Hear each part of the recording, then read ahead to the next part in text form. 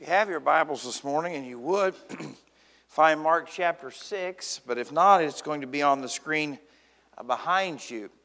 2 weeks ago, we started the book of Mark chapter 6 as we've been working our way through Mark chapter 6, and we looked at our heart's response and how we respond to rejection and hardship. And I think this is very important because there are many things in life we cannot control. We don't control how other people respond to us. There are some things that are out of our control in the sense that we cannot control what spiritual gifts God gave each and every one of us. The Bible tells us that our life is appointed, a beginning and an end. So there are some things that are out of our control, that God alone decides. But there are many things in our life that God gives us the opportunity to make a choice, to make a decision on how we are going to live, how we are going to respond, how we are going to be used for His glory. Some examples of that are when the Bible warns us not to grieve the Holy Spirit that is within us. Or another example is when the Bible tells us, by the Apostle Peter writes, that a husband's prayers can be hindered by how we love our wives. It clearly says that my relationship with my wife, how I love her, how I care about her, affects my relationship with the Lord and vice versa. And so today I ask you this question in a world that has decided to blame everyone else for everything. Blaming our parents, our background, our upbringing, that this morning that your relationship with the Lord is the responsibility of one person. That's us. That's you. That's me. And how I respond to what God is doing in my life. What that means is for me as a husband, it doesn't matter the faults that my wife brings to the table. My responsibility to God and to her is dependent upon me. As a father, how I raise my children in the nurture and admonition of the Lord. It's not even dependent on how my wife chooses to help in that relationship or how they choose to listen. It is my choice to be the father, the husband that God has asked me to be. I cannot control all of the things that they will do, but as far as my relationship with the Lord, my calling that God has given me, just like God has given you, today the choice to respond is yours. In the book of Joshua, the Bible tells us the very same thing. The children of Israel are marching and they're doing and they're accomplishing, and Joshua is getting ready to die. And he wants to remind them of something, that God has given them the authority and the power to accomplish what He wants for them. Now the question is, what does God want for us to accomplish? That's different for each and every one of us. There are some goals that are the same. But He tells them to be reminded in Joshua chapter 23, verse 14 of these words. Behold, this day I am going the way of all the earth. He says, I'm going to pass away. And you know in all your hearts and in all your souls that not one thing has failed of all the good things which the Lord your God spoke concerning you. All have come to pass for you. Not one word of them has failed. Joshua looks at them and says, God has been faithful in everything that He promised. Everything that He told you you could do, He has given you the ability to do it. Every warning that He has given you is true as well. Because if you read the verses around this, it talks about that if you will go into the land and you'll defeat your enemies, it's yours. God has promised that it's yours. It's your land. It'll be your blessings. It'll be your provision that God provides for you. But He also says, but if you don't, if you turn back, if you do not drive out your enemies, if you intermarry with these pagan cultures, you're not going to enjoy the blessings that God has promised you. He tells them all power and all authority has been given to you to accomplish what God wants from you if you'll do it. Now, I'm going to make a statement, and it's not going to be very popular, and I'm sorry. Many times, what we blame that God does not want to work, or God is not willing to work, or that God is not working, is us covering up the fact that there is sin in our life. That we are not willing to be who God wants us to be. And so as a result of that, when God doesn't appear to be working, we just blame it on Him. God must not have wanted that. God must not be working. But I disagree with that. This morning, I believe God has given you, as a believer, the power and authority not to accomplish whatever you want, not to walk up to people's bank and say, give me $1 million right now. I've asked for it, I should receive it. But that God has given us the power and authority to accomplish great and mighty things in His name. To have the marriages that God wants us to have. To be the parents that God wants us to be. To be able to forgive and love and endure the situations of life. God has given us everything we need. You say, Jake, what does that have to do with Mark chapter 6? Jesus does the exact same thing. If you remember, Jesus went back to His hometown for the second time. The first time they tried to murder Him. The second time they just ignored Him. You're not the Son of God. You're not the Messiah. You're not a big deal. But yet Jesus went back anyway. And He was doing something in their life. He was teaching the disciples that regardless of what other people do, whether they accept Jesus, whether they reject Jesus, whether they accept the powers and miracles of God, or they don't accept the power and miracles of God, it doesn't affect my relationship with the Lord. It doesn't keep me from being who God wants me to be. It doesn't depend on your results to remind me of who I am in the Lord. And that's very important today when we look at this text, that you be reminded that God has said something about you, that God has done something in your life, that God is working in a special way. And even if no one else sees it, even if no one else believes it, even if no one else encourages you, what God is doing in you and through you is enough. If you'll just believe Him. Because let's be honest, most of us live our spiritual life, our physical life, and our emotional life based on what other people think of us. What other people say of us. I always get a kick out of it when someone says, I don't care what anybody thinks about me. Those people are liars. Well, I just don't care. I do what I want, say what I want, think what I want. Liars. Because all of us deep down have a little bit of people pleaser in us. We just sometimes want to please the wrong people. Or people who have terrible ideas like ourselves. But all of us deep down have a desire to be accepted by someone. And ultimately that comes from the fact that we are created to be loved by God. To be accepted by Him. To be welcomed into His family. And as a child of God, if I don't know Him as a lost person, that hole is open.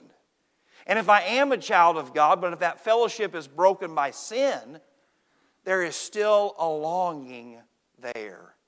And so this morning, as we look at this text this morning, don't get mad at me.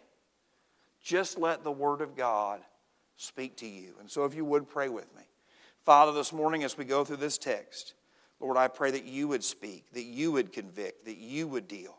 Lord, this morning that you would remind us that we can accomplish great and mighty things in your name, with your power, with your authority, for your glory. Lord, help us to be humble and willing and open to do what you have asked us to do for your glory. And I ask it in Jesus' name. Amen. If you're taking notes this morning, write this down. We have a mission and a message to share. Look at verses 7 through 9. Starting in Mark chapter 6, verse 7 and 9. It says, And He called the 12 to Himself, that's the 12 apostles, and began to send them out 2 by 2, and gave them power over unclean spirits. He commanded them to take nothing for the journey except a staff, no bag, no bread, no copper in their money belts, but to wear sandals and not to put on 2 tunics. This word for power can mean power in the sense that God has given you what is necessary to accomplish something, but also it can mean authority, the authority to accomplish something.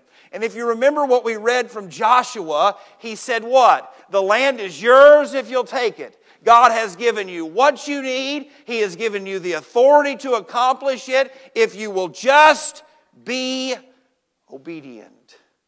And Jesus tells them, I have given you the authority as I am the Son of God, the King of Kings, the Lord of Lords, the ruler over everything to overcome spiritual darkness.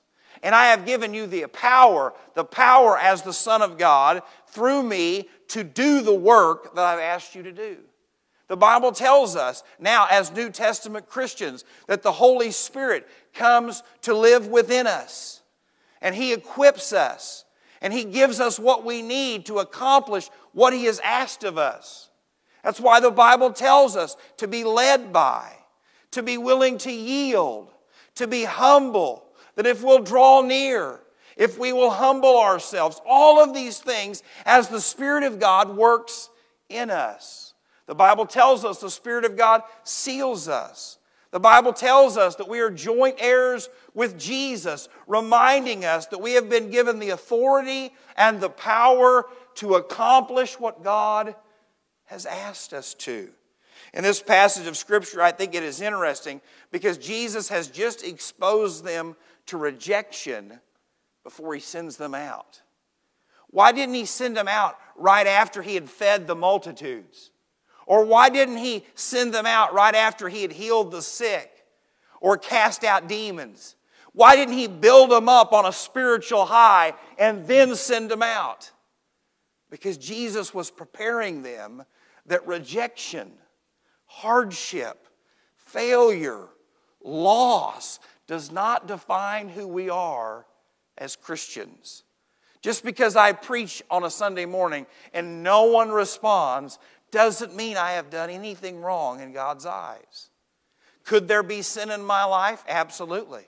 Could there be something going on in my heart that is dishonoring God? Absolutely. But if I have prayed and got alone with God and asked for forgiveness, if I've got alone with God and been led by His Spirit to preach His Word, the results are not up to me. As a husband or a wife, whichever you fit into in this category this morning. You say, Jake, I am trying to be the person that God wants me to be. I'm studying the Word of God. I'm humbling myself. I'm living in a spirit of godliness. But my spouse, man, they are wicked. Man, they are a mess. Friends, God will not give you what you need to change Him. But He will give you what you need to live in that situation as light. That's why the Bible says that many unbelieving husbands will be won to Christ because of the influence of a godly woman. The Bible doesn't give you the power to change other people, but the Bible says that you have the power and authority to be who God wants you to be. Just like Paul didn't control the storm that wrecked the boat that he was on. But God gave him what he needed to preach to those people that if we'll do this, God will spare our lives. God was with him. And so when you go through the trials and you go through the difficulties and you go through the problems and you face rejection for your faith or you face rejection for being who God wants you to be reminded that God has given you what you need to be who God wants you to be. That's why it's so impressive here when it says, and He called the 12 to Himself. Remember who these 12 were. We know them as the apostles, these great men of the faith. We know Judas as the great betrayer. But at this time, they were just fishermen and tax collectors. And Jesus sends them back into the towns that people would have known them, that people would have remembered them. And so here comes two men, let's just say it's two fishermen that are with Jesus, and they begin to say the Word of God and do the miracles of God, and they look at them and they say, well, who do you think you are? You were serving me fish just recently ago. And now you're here telling me and showing me these great things of God? Or what about the tax collector who had cheated and robbed? Maybe he had been one of those people who he had taken advantage of. Here he is now doing the work of God, and they look at them and say, wait a second, weren't you just cheating me before? You see, God was preparing them, was giving them what they needed to thrive in a situation that wasn't ideal. Listen to what John 14 says about us as the followers of God. Believe me that I am in the Father and the Father in me. Or else believe me for the sake of the works themselves. He says, I am who I said I am. You should believe that. But if you don't believe what I've said about that, just look at all the miracles I'm doing. It testifies to who I am. Most assuredly I say to you, he who believes in me, the works that I do, he will do also. And greater works than these he will do, because I go to my Father. And whatever you ask in my name, that I will do, that the Father may glorify in the Son. If you ask anything in my name, I will do it. He's telling the disciples now at the end of his life that you're going to do amazing things in my name because I have given you the power and the authority to do it. And as a believer, you and I need to be reminded that these are the same men who were nobodies, who all had problems, all had faults, all had struggles, but yet God used them in a mighty way. And this morning you need to be reminded of the same thing. Whatever faults you bring to the table, whatever baggage you bring to the table, whatever past that you have, with the Lord, He can forgive it. He can overcome it. What He says about us is what matters, not the results that we produce. Second thing I want to show you from this text this morning is there is a message that must be responded to. Look in verses 10 and 11. Also he said to them, so he's told them what to do, what not to take. In whatever place you enter a house, stay there till you depart from that place. And whoever will not receive you, nor hear you, when you depart from there, shake off the dust under your feet as a testimony against them. Assuredly, I say to you, it will be more tolerable for Sodom and Gomorrah in the day of judgment than for that city. He says there's going to be some homes that welcome you. And as you're doing the miracles and you're doing the work of God and you're preaching the message of God, there will be some who will respond. And there will be some who won't. And all you can do is dust a feet off. It's a sign of judgment. It is saying those people have made a choice to reject the fact that God loves them, that the power of God is working among them, and that Jesus is who He says He is, and to move on. And friends, this morning that should bring us a great reminder that, friends, it matters. The judgment of God matters. The choice to respond matters. I always get a kick out of it when a liberal scholar will say something like, well, Sodom and Gomorrah in the Old Testament didn't really happen. It was just a figurative speech because God doesn't care about, God doesn't want us to be inhospitable. They weren't hospitable, and so God judged those two cities. No, Jesus says it was a real judgment. God really rained down fire from heaven because of the wickedness of those cities. And what Jesus says is it will be worse for these towns and these people who have rejected the power and work of God in their life. Why? Because they had been exposed to a great opportunity, to a great light, to a great witness. That's why the Bible tells us over and over again about the judgment of God when we who have been exposed to so much truth, when the gospel is so many places, when we have the wonderful privilege to worship freely, when we have the wonderful privilege to witness freely, to live out our faith with very little persecution. God has been so good to us. And what he says here is these cities are going to face the judgment of God. But don't miss this. For those that believe, they're going to avoid the judgment of God. That's what the Bible teaches us, that all of us deserve the judgment of God. We've all sinned and fall short of the glory of God. But God loved us so much that He sent Jesus to be born into this world, to live a perfect life, to die on the cross in our place. The Son of God who has always existed. Jesus, the one who everything was created by Him and for Him and through Him. The King of Kings and Lord of Lords took on flesh to come and die for my sin and for yours. And to be buried and to overcome sin and death and the grave. And the Bible says that if we will repent and believe in Him, we will be saved. Avoiding the judgment of God. Inheriting a mansion in heaven. Inheriting a place where there is no sickness, no pain, no death. Listen to what it says in Matthew chapter 28, and starting in verse 28 of chapter 21. But what do you think? A man had 2 sons, and he came to the first and said, Son, go, work today in my vineyard. He answered and said, I will not. But afterward he regretted it and went. Then he came to the second and said likewise. And he answered and said, I go, sir. But he did not go. Which of the 2 did the will of the Father? They said to him, the first. Jesus said to them, assuredly, I say to you that tax collectors and harlots enter the kingdom of God before you. For John came to you in the way of righteousness, and you did not believe him. But tax collectors and harlots believed in him. And when you saw it, you did not afterward relent and believe him. He says you saw it but wouldn't believe. He said they saw it and did believe. It didn't matter what their background was. It didn't matter if they were religious or not before. It didn't matter if they were the scum of the earth or before. It didn't matter if they were the outcast before. When they heard, they believed.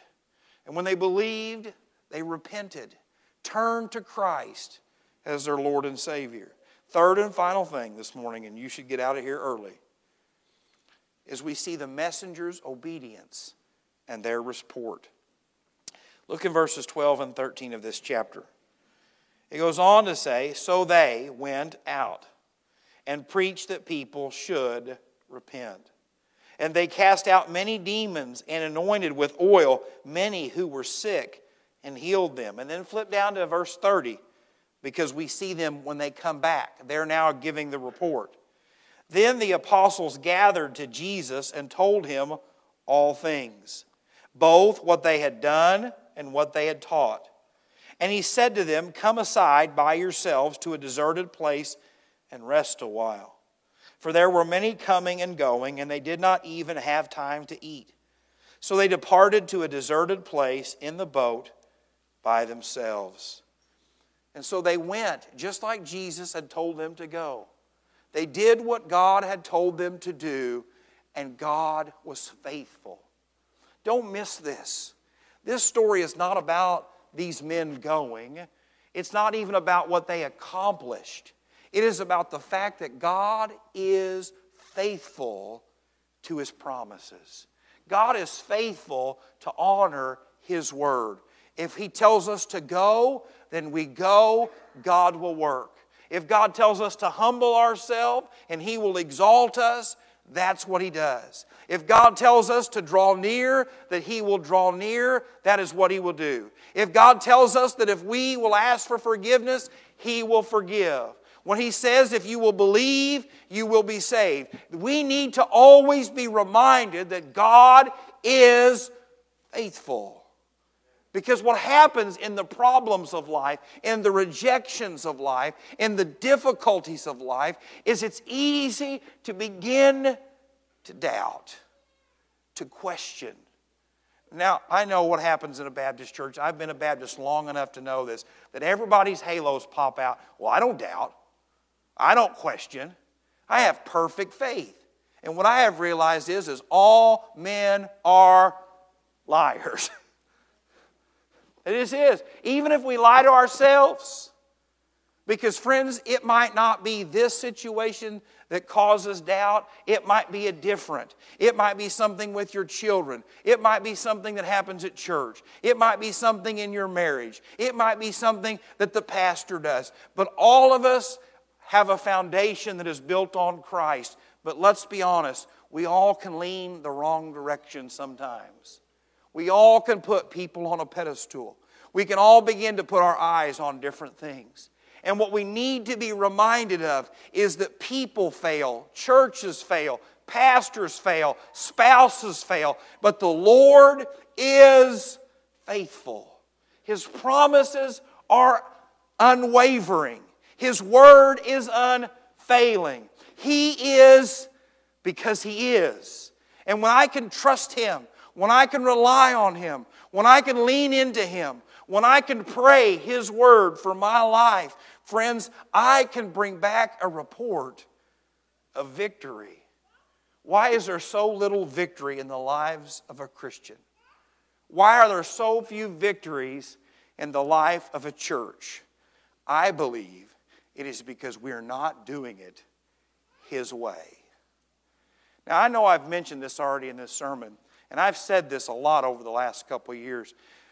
But when people tell you that once you have 2 kids, it's all the same after that, because you're just playing a zone, it is not true. 3 is harder than 2, 4 is harder than 3, 5 is harder than 4, 6 is harder than 5. I don't mean the individual kid, I mean the simple fact that you are trying to keep that many more people alive. Not even raise them right at this point, it's just keep them alive. And I'm not even talking about the spiritual aspect of it, all right? I'm just talking about the practical aspect of it, all right? Do you know how many clothes you accumulate when you have 8 people living in a home? You can't own enough dressers. You know how much trash and just mess accumulates? I am telling you what, there's a reason my blood pressure is so high. And I'm going to be honest with you. Over the last few years, it has been challenging. We will have periods of great time in our marriage, and then we will have seasons of difficulty because of the stress and the challenges. And I'm just being honest with you. I mean, I love my wife, and she loves me, and we're in it for the long haul. But I'm telling you, it's been up and down. And the Lord really began to deal with me in that verse from the book of Peter that said, love your wife as the weaker vessel, not less valuable, that your prayers will not be hindered. I would come to church after something that had happened at home, and I'd think, I'm going to preach. I'm going to give them what God's told me. And God would begin to deal with me. How are you going to pray and minister to these people when you're upset over the 3 loads of laundry in the floor? Or you're upset that the dishes haven't been done? Or this or that or whatever it is. And God began to deal with me on that verse tremendously. Your prayers will be hindered. Friends, I know I'm not the greatest pastor, and I know I'm not the greatest preacher. The one thing I can do for you is pray for you. And if I'm living in such a way that my prayers are being hindered for you, what is the point of me being here? And so God began to really deal with me as on a personal, private level. It didn't stay personal and private because I'm telling hundreds of you.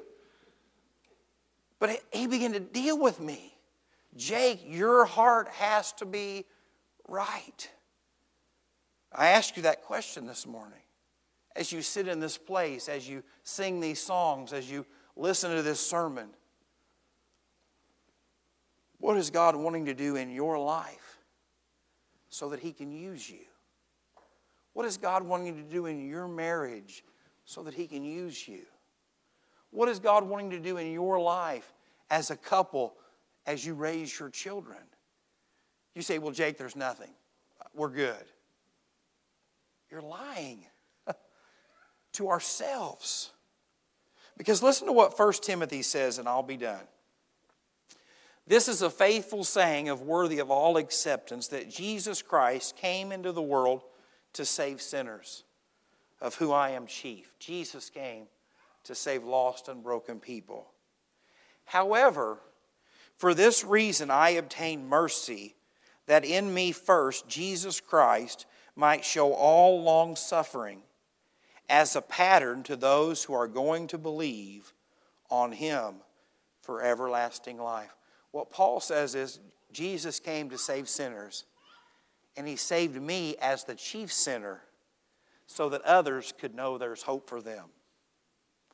God works in our life for our benefit, first of all, to save us, to bring us into a relationship with Him. That's what that verse teaches. But then, the second aspect of that salvation is for us to live in such a way that others can look at us and say, there's hope for me. He used to be a drunk, and I'm a drunk. He used to be a liar, I'm a liar. He used to hate the things of God, I used to hate the things of God. They used to have a marriage that was falling apart. We're going through a marriage that's falling apart. They used to struggle and have this issue. They went through this loss. They went through this battle, and I'm going through it. But God is faithful. That God is a promise keeper. You see, your life is not your own. You say, well, I can live however I want at work. No, you can't. Not and honor God. I can live however I want at home and honor God. No, God has a purpose for you. You say, Jake, will God send me to these other towns to deliver demons, possess people, and do all things? Maybe not. But God might send you into your place of employment tomorrow with lost people all around you, and God loves them. Jesus died for them, and He wants you to be a light to them. You say, well, Jake, I don't go to work. Well, then maybe God wants you to get up tomorrow and extend mercy and grace and forgiveness to your lost spouse. Maybe as you go to school this week, God wants to use you. Young people, do not think that God wants to use you when you get old. That is nonsense. He wants to use you now. Today is the day of salvation. When you go to school tomorrow, God wants to use you as a light to all of the lost individuals around you. Why? Because He came to save sinners. And God uses, through the power of His Spirit, the testimony of our lives for what Jesus has done for us, what Jesus is doing for us, and what Jesus can do for them.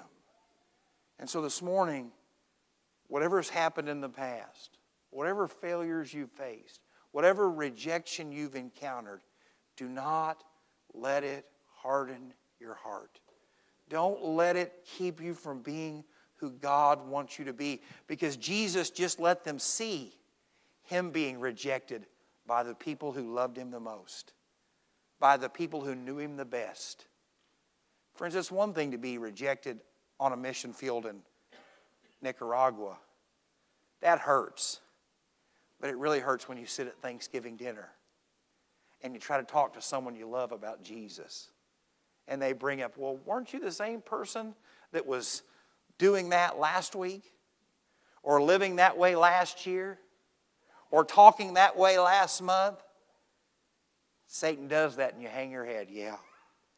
God says, ask for forgiveness, apologize, and move forward, knowing that God's plans for your future are just like what He told Joshua, told the people, just like Jesus told the disciples. I've given you the power and the authority to be who God wants you to be, and trust Him in wherever He sends you. Father, we thank You so much for Your word, not mine. Lord, I pray that You would help each and every one of us to take the personal responsibility to respond to You, to respond to what You're doing in our heart and life. Lord, help us not to blame anyone else, not to make excuses, but Lord, that today we would humble ourselves in the secret things, in the embarrassing things, Lord, in the hard things. That here we are, Lord, believing you, trusting you, needing you. Father, today we know there's nothing good in us, there's nothing we can add, but Lord, when your Spirit is at work, Lord, when you are moving and working, God, amazing things can be accomplished. And so this morning I pray for this place, for the people here, Lord, that for anyone that is here that doesn't know you, Lord, that as your Spirit deals with them, that today they would repent. Today they would be saved. Lord, for those of us that know you, but yet are struggling, Lord, we're having doubts, we're having fear. We've failed you in the past. Lord, that today we would believe you and what you say about us. And Father, whatever other need or situation is going on today, we pray, Lord, that you would work and move, all for your glory. And Lord, we ask it in the precious name of Jesus. Amen.